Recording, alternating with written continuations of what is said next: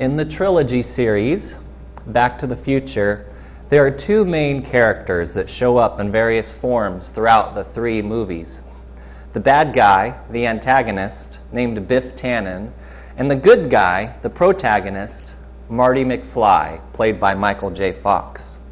And in the first movie, Marty is always able to outsmart Biff and get out of trouble. Marty always kind of gets the best of Biff and is kind of crafty and gets himself out of sticky situations. But in the second movie, the audience gets an unwanted surprise. Marty has to go to the future, so it's based in 1985, and Marty has to go into the future to keep his kid from going to jail. But when Marty comes back to 1985, the whole world has changed. He no longer lives in the house that his family grew up in, his dad is no longer alive, and his mother is married to a different man. And then he hears about Biff. Instead of Biff usually being kind of goofy and dumb, now he is this successful guy. He's got a large house, he owns businesses, he has servants, he has everything in life that he wanted. And Marty is puzzled because he could always outwit Biff, and he could always get the best of Biff. So Marty goes to Biff to talk to him, and that's when Marty learns why everything in his world has changed. If you remember that scene, they're in Biff's office, and Biff turns around to his safe, and he starts to tell Marty why things have turned out good. And he pulls from that safe the Gray's Sports Almanac that gave him a prediction of all the future sports outcomes and scores and who would win for the next 50 years. And that's how Biff became successful. He would bet on these sports, and then he would reap the winnings from betting on the right teams. And what happened is that when Marty went into the future to help his son, the old Biff hopped into that DeLorean, went back 60 years, and met the teenage Biff and gave him that sports almanac and told Biff, this is a prediction of all the sports outcomes for the next 50 years. Follow it and you'll know what to look for, who to bet on, and you'll enjoy life because of what you reap from those bets. And I tell you that story, one, because it's my favorite trilogy series that I always like to talk about, but also, as we start a new sermon series together, Directions to the Cradle, we have, as you could call it, our own sports almanac in front of us for us as believers. Ours is the Old Testament. The Old Testament predicted a future Messiah that would deliver the Jewish nation from their struggles. It predicted a future Savior that would rescue them. And it wasn't just us that have the Old Testament. The Jews had it in their hands as well. They knew that it predicted their coming Savior, and they were using the Old Testament for more than 1,400 years to look for that coming Savior. Just like Biff, with that sports almanac that told him all the future scores, the Jews had a prediction of a future Messiah, a Savior that would rescue them. But we, as people living today, need to be sure that Jesus meets the criteria described in the Old Testament for what the Messiah would look like. If we're going to proclaim Jesus to others and point to him as someone in the Bible that, lived and saved us from our sins, we need to make sure that the first 3/4 of the Bible actually predicted this Messiah that we describe to others. So we're starting today a 3-part sermon series titled Directions to the Cradle, where we'll look at prophecies in the Old Testament about the coming Messiah. And we're going to look at the 3 divisions of the Hebrew Bible, starting with the law today, with the Torah. And then next week we'll look at the Nevi'im, which are called the prophets in the Hebrew Bible. And then the third week we'll look at the writings, an example from the writings. So today we're going to look at the law, a map given to us from the law. And I'm going to read from Genesis chapter 3, verse 15, just one verse, and then we'll look at some other verses as we go along in our time together. So Genesis chapter 3, verse 15, if you have a Bible, you're welcome to turn there, or the translation I'm reading from matches the translations in the pews. If you prefer to follow the exact same translation, you're welcome to follow that way. So Genesis chapter 3, verse 15 says, "And I will put enmity between you and the woman, between your seed and her seed. He shall bruise you on the head, and you shall bruise him on the heel." This verse is what's called the Proto-Evangelium. It's the first gospel. It is the first promise or prophecy in the Bible that a Savior would come to earth and defeat Satan. It describes the coming Messiah to the Jews. And that word for Messiah means anointed one in Hebrew. And then when we come to the New Testament, they put it into Greek, which means Christ. He is the anointed one that they were waiting for. And here in Genesis 3:15, we see the first prediction of Jesus in the Old Testament. The serpent is Satan in this verse, and the woman is said to have a seed that would strike the head of the serpent. And that seed is a prophecy about the coming Messiah, Jesus Christ. So in our time today, we're going to look at the context of Genesis 3 a little more broadly, the content specifically of verse 15, confirmation of this prophecy in the Torah, the law, as well as the rest of the Old Testament and the New Testament. And then we'll look at 4 contributions of this verse to our faith today. So first, let's look at the context of Genesis 3. As we kind of just drop in out of nowhere into this chapter, we need to realize that these are real people that are being talked about throughout Genesis chapter 3. Adam and Eve were the original couple created by God and created in God's image. They lived in the Garden of Eden, and they enjoyed perfect harmony with God while living there. Satan, described here as the serpent, is a fallen angel that has other angels that fell with him when they rebelled against God in heaven. And those angels now are demons that administer judgment and cause harm and evil in the world based on Satan's direction to them. And one of the reasons among many that we believe Adam and Eve and Satan are real people described here, not just myths or fictional characters, is this word enmity is used throughout the Bible, always describing hostility between two real persons. And it seems to be used the same way here to describe enmity or hostility between living beings. So these were real people, and they described real events. There was fruit of the tree of knowledge of good and evil earlier in this chapter, in chapter 3. God had told Adam and Eve, don't eat from this fruit, but Adam and Eve ate from it, and as a result, evil entered into the world and caused sin. And because of that event that we call the fall, salvation is needed in the midst of judgment for every single person. And we know that from what we study in the New Testament, of course, that says everyone is separated from God and we all need a Savior. But even right here in Genesis, starting with chapter 4, we see salvation needed in the midst of judgment. After Cain was murdered, God gave Abel a mark on him to protect others from killing him. God spared Noah and his family when he judged the whole world with the flood. And after the judgments of the city of Babel in Genesis 11, God gives this promise and deliverance to Abraham and his family. So these were real people, real events, and it's good to remember Genesis 3 was interpreted with the messianic look. People believe this was the Messiah from the early times that the Bible was written. We have evidence from Greek translations of the Hebrew, other rabbinic writings of Jews before Jesus was born that all describe this future person referring to this verse. But we need to also look at the content specifically of Genesis 3:15. And we need to define the people. It says you here in Genesis 3:15. When God says you, he's talking directly to Satan.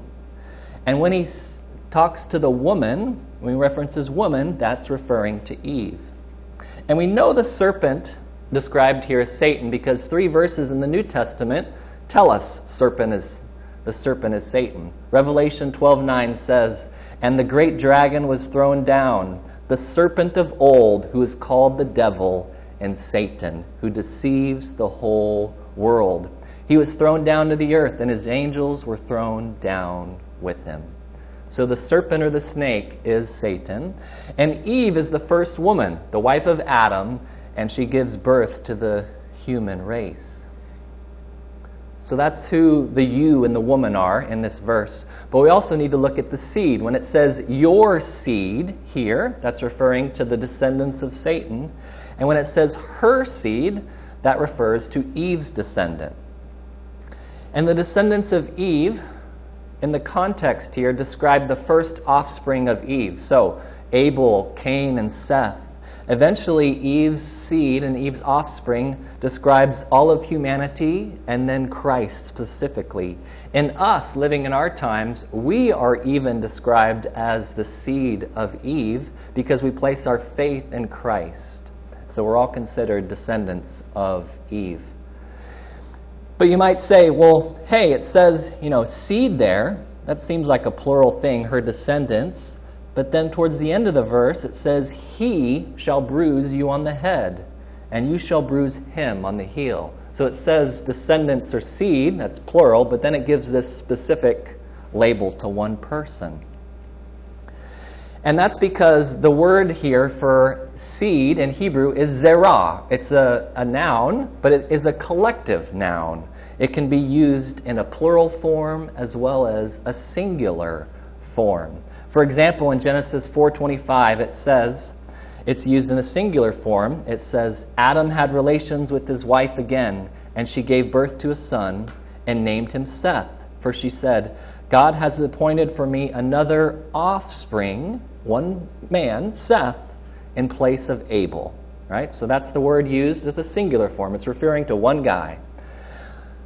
But then, 11 chapters later, Genesis 15:5 says, it's talking about Abraham. God talks to Abraham and he says, God took him outside and said, now look toward the heavens and count the stars, if you are able to count them. And he said to him, so shall your descendants be. Same word, but using Abraham's descendants as the many stars. And that's because zerah is what's called a collective noun. It can be singular or plural. And this is a good example, maybe not the best example, but one you can see, is this week I got a haircut. Okay? I got a haircut. And hair in the English language is a collective noun. It can serve as a collective noun, not always.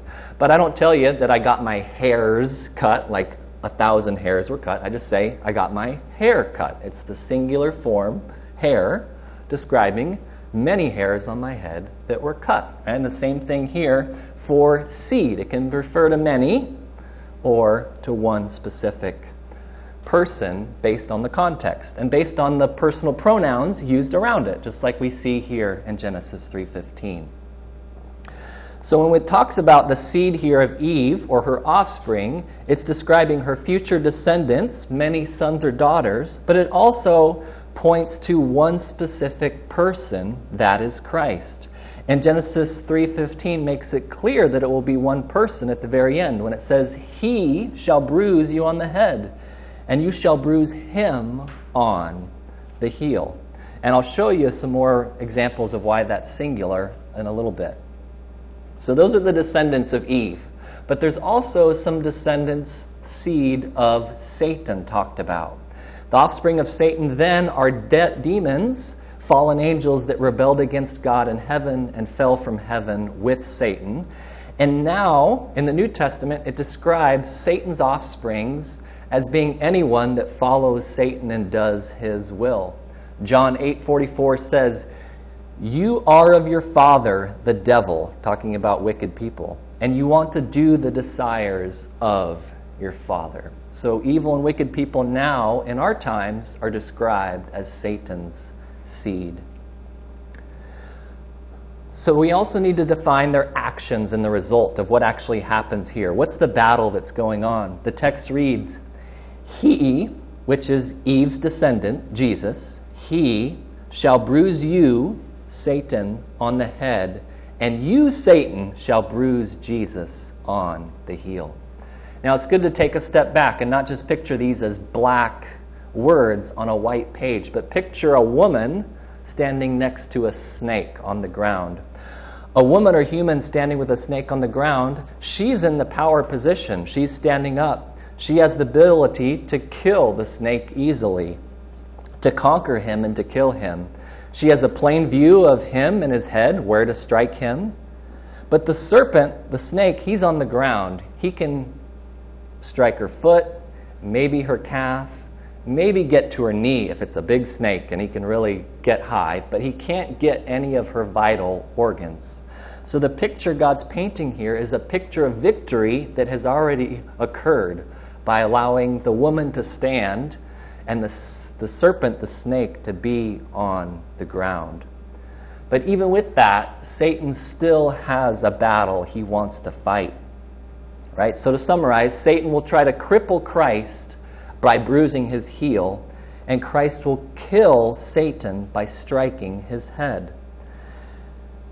And Satan used his descendants in the New Testament, those evil and wicked, ungodly men, to cause Christ to suffer, and to kill Jesus on the cross. That's what it means when it says Satan's seed will strike the heel of the woman's seed.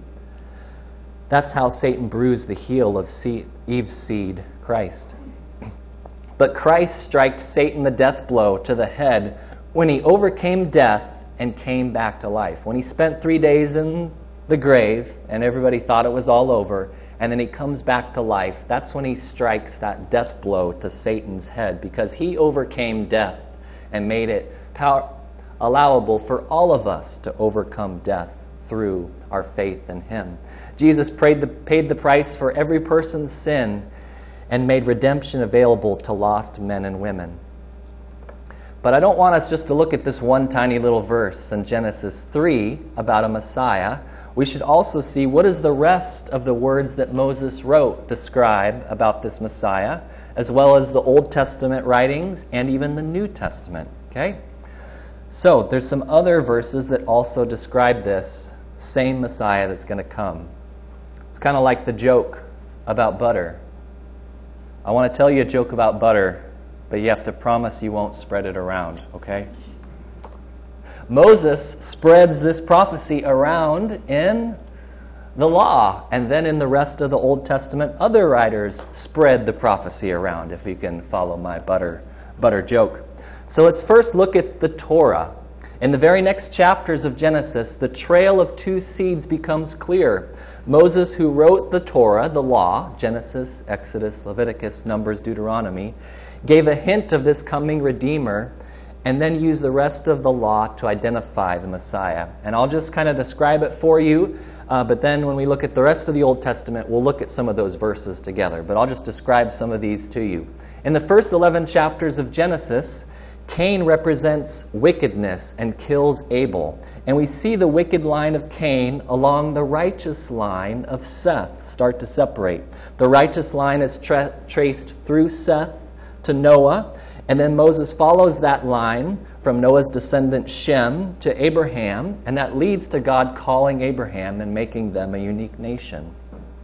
Then starting with Genesis 12, with the nation of Israel, starting with Abraham, God gives these covenant promises to Abraham, and he uses that same word, zerah, over and over and over again to describe this future seed, this future offspring that would come. Genesis 17 says, kings will come forth from you. The same promise was given to Sarah. Kings of the peoples will come from her. Genesis then continues to show the promised line, showing in how God chose Isaac, not Ishmael. God chose Jacob, not Esau. And then the 12 sons of Jacob with Judah, focusing on them. Then in Exodus 19, as Moses is about to give the law to the nation of Israel, God tells them, I'm giving this to you so you'll remain unique and distinct and separate from all the other nations, because that seed has to come through the nation of Israel. And one of the purposes of the law was to keep them separate and preserve that seed that would come through them. Then in the book of Numbers, so Genesis, Exodus, Leviticus, then in Numbers, this guy named Balaam shows up on the scene, and he gives these end-time prophecies about this future Savior and deliverer that would redeem Israel. And he identifies this person as a seed, as the lion of the tribe of Judah, is how he describes him. And it's an allusion back to Genesis 3:15, describing one man that will help them crush all of their enemies.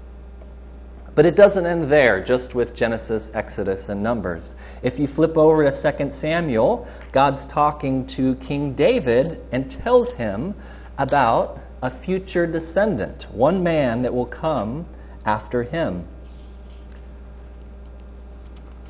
So 2 Samuel chapter 7, verses 12 through 14. 2 Samuel chapter 7, verses 12 through 16. It says, "When your days are complete," he's talking to David, "and you lie down with your fathers, I will raise up your descendant after you." Again, one person. "And you will come forth from you, and I will establish his kingdom. He shall build a house for my name, and I will establish the throne of his kingdom forever. I will be a father to him, and he will be a son to me. When he commits iniquity, I will correct him with the rod of men and the strokes of the sons of men. But my loving kindness shall not depart from him, as I took it away from Saul when I removed him before you. Your house and your kingdom shall endure before me forever. Your throne shall be established forever." So again, we see that prophecy starting with Eve, through Abraham, through Jacob, through the tribe of Judah, through David and his descendants. And then if you go to Psalm 110, we looked at some historical books there. If you go to Psalm 110, David overhears this conversation between God the Father and Jesus Christ and writes it down for us. Psalm 110:1 reads, "The Lord says to my Lord, sit at my right hand until I make your enemies a footstool under your feet." This verse says that the enemies against Israel would be under their feet, just as Satan, the serpent, would be conquered under the woman's feet. And then if you go to the book of Isaiah, so we've looked at the historical books, some from the wisdom books, and then a prophecy from Isaiah, chapter 35. You'll recognize this one when I read it, talking about this coming Messiah. Chapter 34 is all about judgment and the bad things that are going to happen. But chapter 35 shifts and talks about future blessings. Isaiah 35:6. 35 verses 5 and 6 reads, "But they said, we will not drink wine." I'm in Jeremiah, not Isaiah. I'm sorry. I thought it was at the wrong portion of the page. There we go. It was supposed to be on this side. Isaiah 35, verses 5 through 6. This is a future promise and a blessing that's going to happen in the future, Isaiah is giving them. "Then the eyes of the blind will be opened, and the ears of the deaf will be unstopped. Then the lame will leap like a deer, and the tongue of the mute will shout for joy. For waters will break forth in the wilderness, and streams in the Arba." And you probably recognize, because Jesus quotes those verses in Matthew 11, saying, "I am that one guy that Isaiah was talking about." But it doesn't end there in the Old Testament. If you turn over to the Gospel of Luke, we see this talked about even more in Luke chapter 24. Matthew, Mark, Luke. In Luke chapter 24, Jesus has come back from the dead. He's resurrected back to life. He's walking around, and he meets these two guys walking to Emmaus. They're walking on their way to Emmaus, and they don't recognize Jesus, for whatever reason it might be. And while they don't recognize him, in Luke chapter 24, verse 27, he starts to talk to them. And it says here, "Then beginning with Moses and with all the prophets, he," which is Jesus, "explained to them the things concerning himself in all the scriptures." Now Moses wrote the law, which we looked at in various forms, and then also the prophets we looked at. And Jesus says it's all the scriptures describe him. And that's what he taught these men. Then these men eventually realize it's Jesus. They go off and they find the 11 disciples. If you jump down to verse 44, and he says to all of the disciples, he says, "These are my words which I spoke to you while I was still with you, that all things which are written about me in the law of Moses, so Genesis through Deuteronomy, and the prophets, Isaiah and some of the other ones, and the Psalms, we read those too, must be fulfilled. So these Old Testament people wrote about this Messiah, and as soon as Jesus comes, he announces, I am that one described there. But it doesn't end there. If you jump over to John, chapter 1 of John, as Jesus arrives on the scene, and he starts calling these disciples, he just tells them, come follow me, and then they just come follow him. We get to see the response of some of these everyday guys. John chapter 1, verse 41 says, he found first his own brother Simon, one of the guys following Jesus, and said to him, we have found the Messiah, which translated means Christ. Sounds kind of familiar. And then John 1:45 says something similar, just with different guys. Philip found Nathanael and said to him, we have found him of whom Moses in the law, okay, so again, and the prophets wrote, Jesus of Nazareth, the son of Joseph. So we have confirmation of Genesis 3:15 in the books of the law, in the rest of the Old Testament, as well as in the New Testament. But what does this simple little prophecy in one verse in Genesis mean for us as believers today? And there's 4 contributions to our faith that this verse makes. One is that we are in the middle of a spiritual war living today. While this passage in Genesis 3:15 does describe one future man coming in the future to save a nation, it also describes a war that is occurring on earth right now. I remember when I was going through Bible college, and I was doing some night classes, and there was a guy there that had been an engineer. And he got laid off during the Great Recession of 2008, that you probably remember. He got laid off from his engineering job, went back to school at night to try to be a pastor, and was doing these Bible college classes, and I was in the classes with him. And amongst having a wife and kids and bills and getting let go and paying for tuition, they tried to refinance their house to save a little money for the time being. I remember him sharing that the company they tried to refinance their house with ended up being a scam, and they took like $1,500 of his money up front, and he never got his house refinanced. I remember thinking, the poor guy got laid off, he's lost everything, he's trying to do the right thing and follow God and go to school and do ministry, and here is this spiritual war or something going on trying to prevent him from following God's will. And we've seen the spiritual war in the attempt of evil, empowered by Satan, to stamp out and kill Jews from the face of the earth. I'm not sure if any nation of the world has experienced more persecution and suffering over the thousands of years as the Jews have.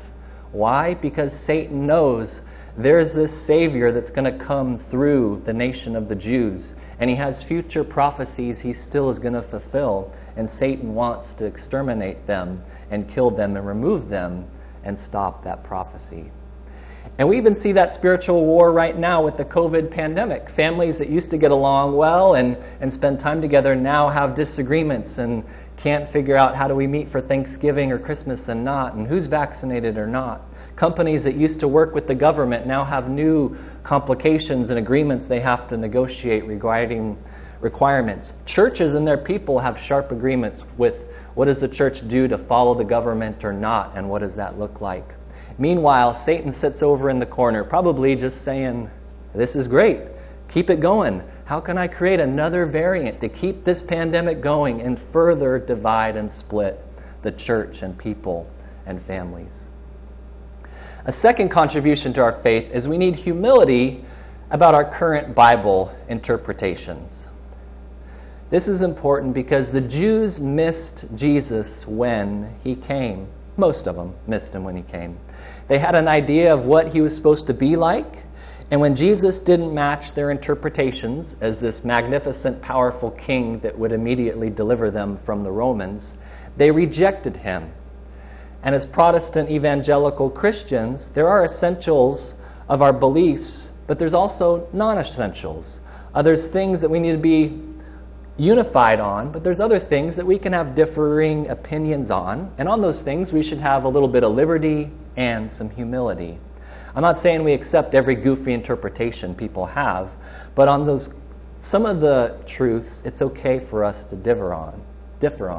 A good example is on the return of Christ. We all agree that there will be a literal, visible return of Christ in the future. There'll be a bodily resurrection of believers, a final judgment, and a literal heaven and hell. Those are kind of 4 essentials for end times Orthodox Christian belief that we all need to have unity on. But it's okay for us to disagree on the timing of those, pre or post-rapture, or pre-mill, post-mill, on-mill, whatever that might look. There's a couple coffee jokes in there for our coffee drinkers. Mill, pre, post, before the beans are ground? Maybe not. Okay. That's why I'm supposed to script my jokes. Okay. So we need to have humility for our current Bible interpretations. The third contribution is we have a point of evangelism to Jews that we meet in our society. Right? And there's even a family that came out of our church, the Lunderville family. I got to meet Shane a couple months ago. He talked about how he grew up in here, and he went to the missionary denomination Pastoral Leadership Institute for 3 years, and then he started his own Messianic Jewish church here in town that is for people that believe Jesus was the Messiah of the Old Testament. And one of the reasons I wanted to cover these directions to the cradle, Old Testament verses, is because it gives us a bridge that we can use with Jewish people that we meet in our community and that we come in contact with. As Jews, they don't believe that Jesus was the Messiah, and they reject a lot of the New Testament. But if we meet them and start to have conversations with them, we need to know a little bit about the Old Testament and start to be able to explain why we believe Jesus was the Messiah, as a way to simply have a conversation with them and share our faith with them. So 4 contributions to our faith. We're in the middle of a spiritual war. We need humility for our current Bible interpretations. We have a point of evangelism with the Jews. And lastly, we need to remember we follow a God that is trustworthy, reliable, and a God that follows through on his promises. God predicted this Messiah would come, and he did. God is patient, loving, and trustworthy. And when we see that God predicted this Messiah in the Old Testament, it should give us assurance that the things written about in the New Testament are true and trustworthy too. God said that the Messiah would come, and he did. And when Jesus tells us that he's coming back, we should believe that he is going to return someday as well. So as we wrap up our time together, I want to read to you a story from a guy named Michael Rydelnik. He says, Messianic prophecy was the means God used to bring me to faith in Jesus the Messiah. My parents were Holocaust survivors who raised me in a traditional Jewish home. We were orthodox in our Jewish beliefs and practices, and as much I did believe in the future coming of a personal Messiah. Even so, it was not a central issue of my life. However, that changed when my mother announced that she believed in Jesus. This led to my Jewish father divorcing her and a radical shift in my life. I decided to study the messianic prophecies of the Hebrew Bible and prove my mother wrong in attributing their fulfillment to Jesus of Nazareth. Although I was initially quite confident of my opinion, in time I was surprised to see that there was far more credibility to the messianship of Jesus that I had first anticipated.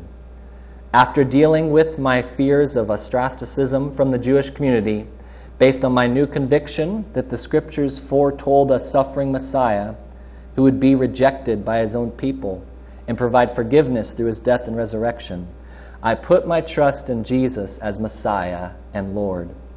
I became convinced, and remain so, that my faith in the Jewish Messiah, Jesus, who fulfilled the predictions of the Hebrew Bible, is an intrinsically Jewish faith. I would never have made this decision apart from studying messianic prophecy. In fact, apart from messianic prediction and fulfillment, Jesus could not be identified as the Messiah of Israel. And if not that, then he could not be the Messiah of the world.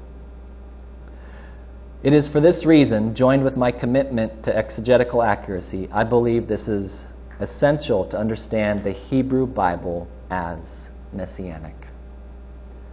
And there's a lot of people like Michael in the world. Some are Jewish and some aren't. But what they have in common is they don't believe the Bible contains truth. They don't believe the Bible has anything special to say. They think it's just another book. But when we study these Old Testament prophecies, we learn that God gave us inspired words that are without error. God predicted future events and described future people that no one could explain without acknowledging God as the ultimate author. The text of Genesis 3:15 are words of hope and encouragement for us. They were a message of hope to the people living in the Old Testament when they were written 3,500 years ago. They were encouragement for the believers living in Jesus' time 2,000 years ago. And they should be encouraging for us as we read them and share them with others today. Let's pray. And at this time, I'll invite the worship team to come up here as we prepare for communion. God, thank you for your word that tells us all the way back in Genesis 3 that you would send a Savior, that it would be someone from Eve, a man that would conquer Satan and overcome him. I pray for us as a church that you would help us to see these words in a way that we can share them with others, that we could tell others about Jesus and how he's not just a New Testament person that showed up out of nowhere, but he was described in Genesis and Exodus and Numbers and Psalms and 2 Samuel and all these other books. So we pray for our church that you would help us be witnesses of your predictions in the Old Testament. In Jesus' name we pray. Amen.